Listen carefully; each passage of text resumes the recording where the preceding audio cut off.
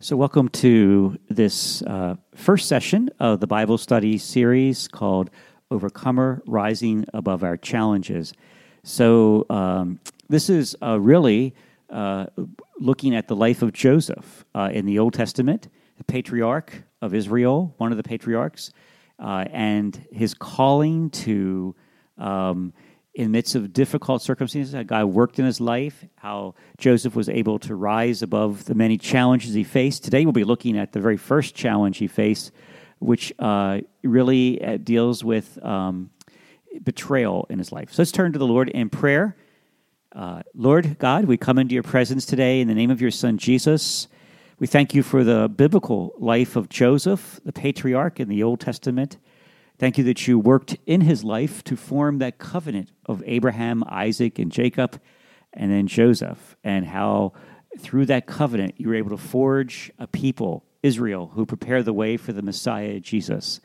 So, Father God, we ask you to teach our hearts regarding the life of Joseph, particularly in this area of betrayal, and how it is that we can see through the eyes of faith you working even in the midst of the betrayals of our life. And we pray this all through Christ our Lord. Amen. So today we'll be looking at dealing with betrayals in our life. And Joseph was betrayed by his brothers. And we'll take a look at how the Lord worked in Joseph's life in the midst of this very devastating circumstance and how he wants to work in our life. So in our Bible, we'll be looking at Genesis chapter 37, verses 19 through 27. And then Genesis chapter 39, verses 1 through 3. So beginning with chapter 37, we see, of course, the attitude of Joseph's brothers. They say to one another, here comes that dreamer. Come on, let's kill him and throw him into one of the pits. We can say that a vicious animal ate him, then we'll see what becomes of his dreams. Verse 21, when Reuben heard this, he tried to save him from them, and he said, let's not take his life. And Reuben also said to him, don't shed blood, throw him into this pit in the wilderness, but don't lay a hand on him, intending to rescue him from their hands and return him to his father. So let's take a look at Joseph. I mean, this is where did this come from in his family? His brothers were rising against him, and there's obviously hostility and abuse that caused division within this family. Now, Jacob, who's the father of these brothers, he of course, also in his youthfulness, betrayed his brother Esau. If you remember, he tricked his father Isaac, I should say, into thinking that it was actually Esau in order for Jacob to get the bowl of pottage. You can look at that in Genesis chapter 28. And we see where Jacob literally betrayed, working in cohort with his mother Rachel to deceive his father in order to become the one who could get the first inheritance, which was both a political, a family status, a powerful status in the family line. As a result of that, we see woven into this family line betrayal, deception, lying, and so this is very much in this family unit. So when we talk about the healing of generational sins, the sins of those who have gone before us in our generations affect us even to today. They affect us in our attitudes and behaviors and values, patterns of living and thinking, and the redemptive work of Jesus Christ is a redemptive work to also heal the wounds of our family generations, and so that our generation doesn't have to carry forth the sins of previous generations. So anyway, so Joseph, so what was it about Joseph? I mean, he was a dreamer. He had dreams, and dreams were seen as something that God revealed to him about his status in the family. And his father, Jacob, understood that because the Lord worked in Jacob's life also, Genesis chapter 28, about dreams as well that guided his future. So dreams were a big deal. in the Old Testament as well as the New Testament. We see Joseph, the father of Jesus, the foster father of Jesus. He was directed by dreams to take Mary as his wife and then to flee into Egypt and to protect the child and then to bring the child back into the Nazareth area once it was all clear. So dreams were a way of revelation, a way of speaking into the future. And so Joseph received these dreams. And the brothers said, here comes the dreamer. But unfortunately, he was a dreamer that boasted. So here we see Joseph boasted of his dreams and boasted of his status in the family line. Remember, he was the youngest of the brothers. So this caused his brothers to grumble and murmur against Joseph. Also the fact that his father, Jacob, gave him a coat which showed favoritism and showed him that he was beloved. Also showed and spoke of a larger inheritance that would come to him. Well, needless to say, this caused jealousy and competition and division in the family line. So the brothers bitterly rejected Joseph. They despised and hated him, which was their wanting to really kill him. Reuben intervened. Let's just throw him into a pit. Wild animals will cover him. And the scripture says that Reuben's goal was to go back and rescue him later on. So here we see the power of bitterness, the power of division in families, in relationships. We see where, of course, Joseph's brothers betray him as they want to kill him, or at least let wild animals kill him. And so we can see the hostility and the betrayal that's found in Joseph. And what a devastating thing to Joseph. We see where, literally he lost his status. He lost his relationship with his father. He lost his place in the family. He was in a position where he didn't know what would happen to him. And his brothers turning to him must have been just a stark unthinkable reality to Joseph's life. And so we can see what betrayal does. And betrayal brought about in Joseph a terrible displacement of his life and a deep, deep wounding and deep, deep hurts in his life. So let's take a look for just a moment, if we would, at the place of dreams in the family line or in the biblical story. As I mentioned, Jacob had dreams, of course, and Joseph has dreams as well. The Lord also gave dreams to Daniel in the Old Testament that spoke of the future of Israel, particularly when they were in exile. And we also see where dreams communicate not only what God's purposes and plans are for the future, but also reveal about his relationship of covenant with his people. We see that with Jacob, and eventually we'll see that with Joseph as well. So dreams are key, and for another time, another teaching, we can look at how we become open to dreams in our own life. Dreams, as the Old Testament would call them, night visions. St. Ambrose spoke about Joseph and saying that he represented a just man and a just people.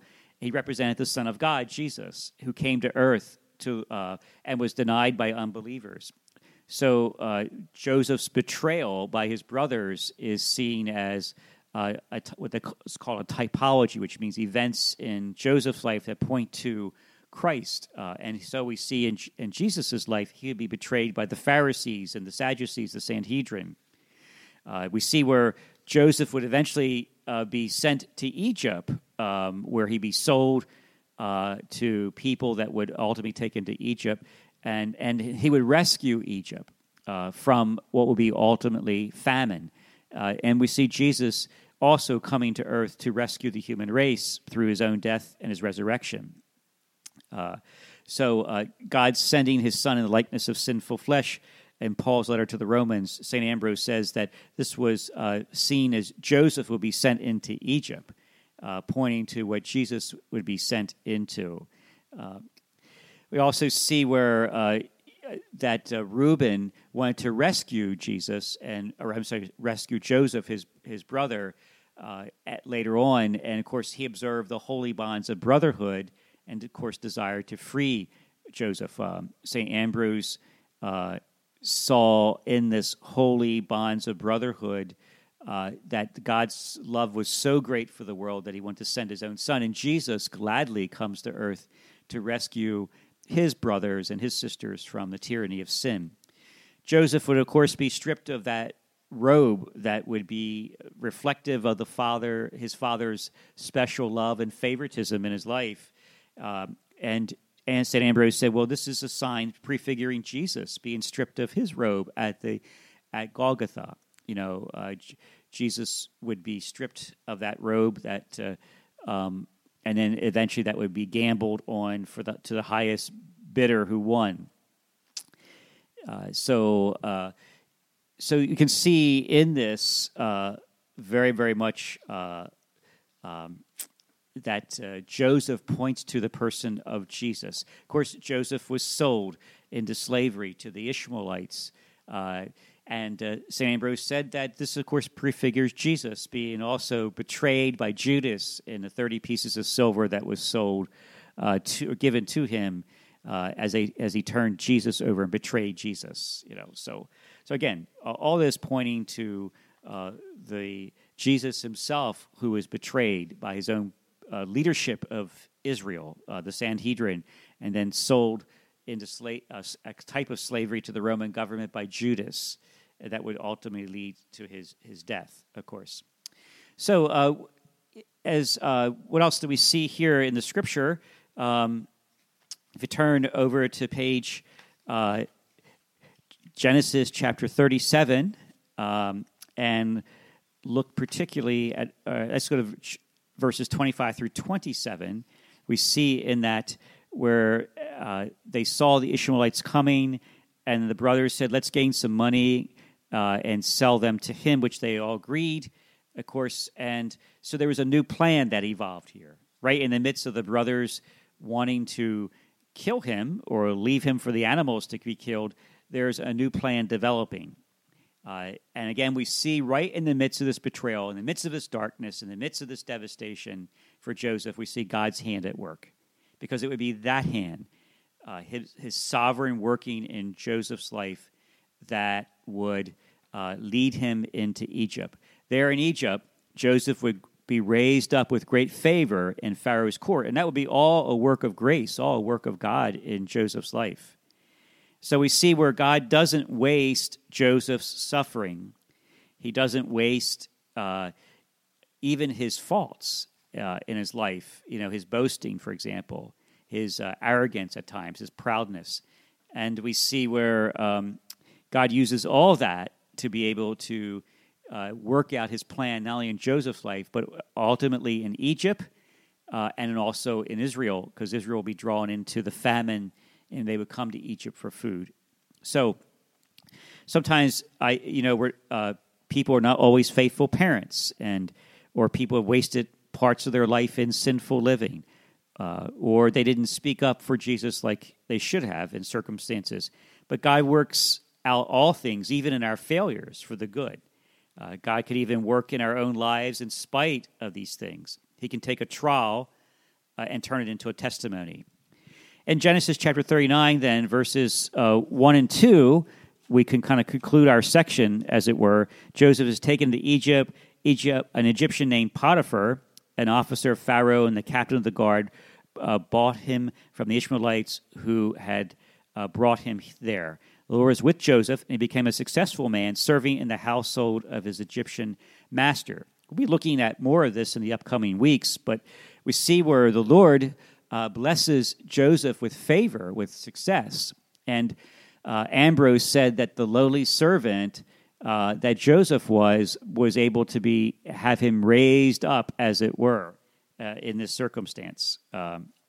So Joseph learned humility, and in learning that humility was raised up with great dignity and prestige in the house of Potiphar. Again, we see where the Lord works in his life in these situations. So in our own life of betrayal, we find situations where we're betrayed, as situations with friends or family members or even spouses have betrayed us. The Lord wants to work it out for our good.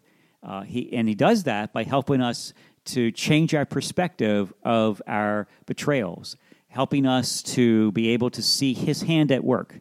So the first thing about this is to recognize and ask the Lord, Lord, in my betrayals, where is your hand at work? Where were you working out your sovereign plan? Where were you actually at work that I didn't see? Help me to see now. So let's turn to the Lord now in prayer.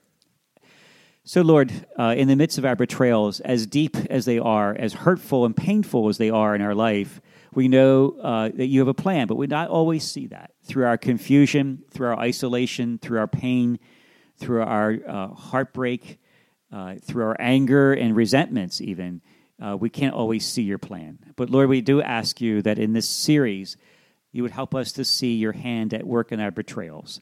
Not that the betrayals came from you, because they didn't.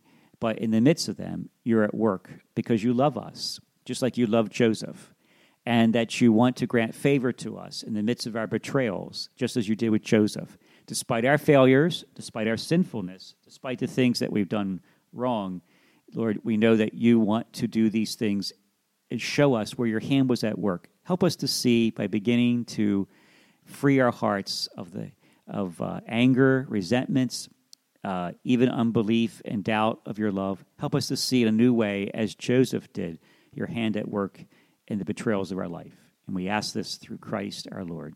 Amen.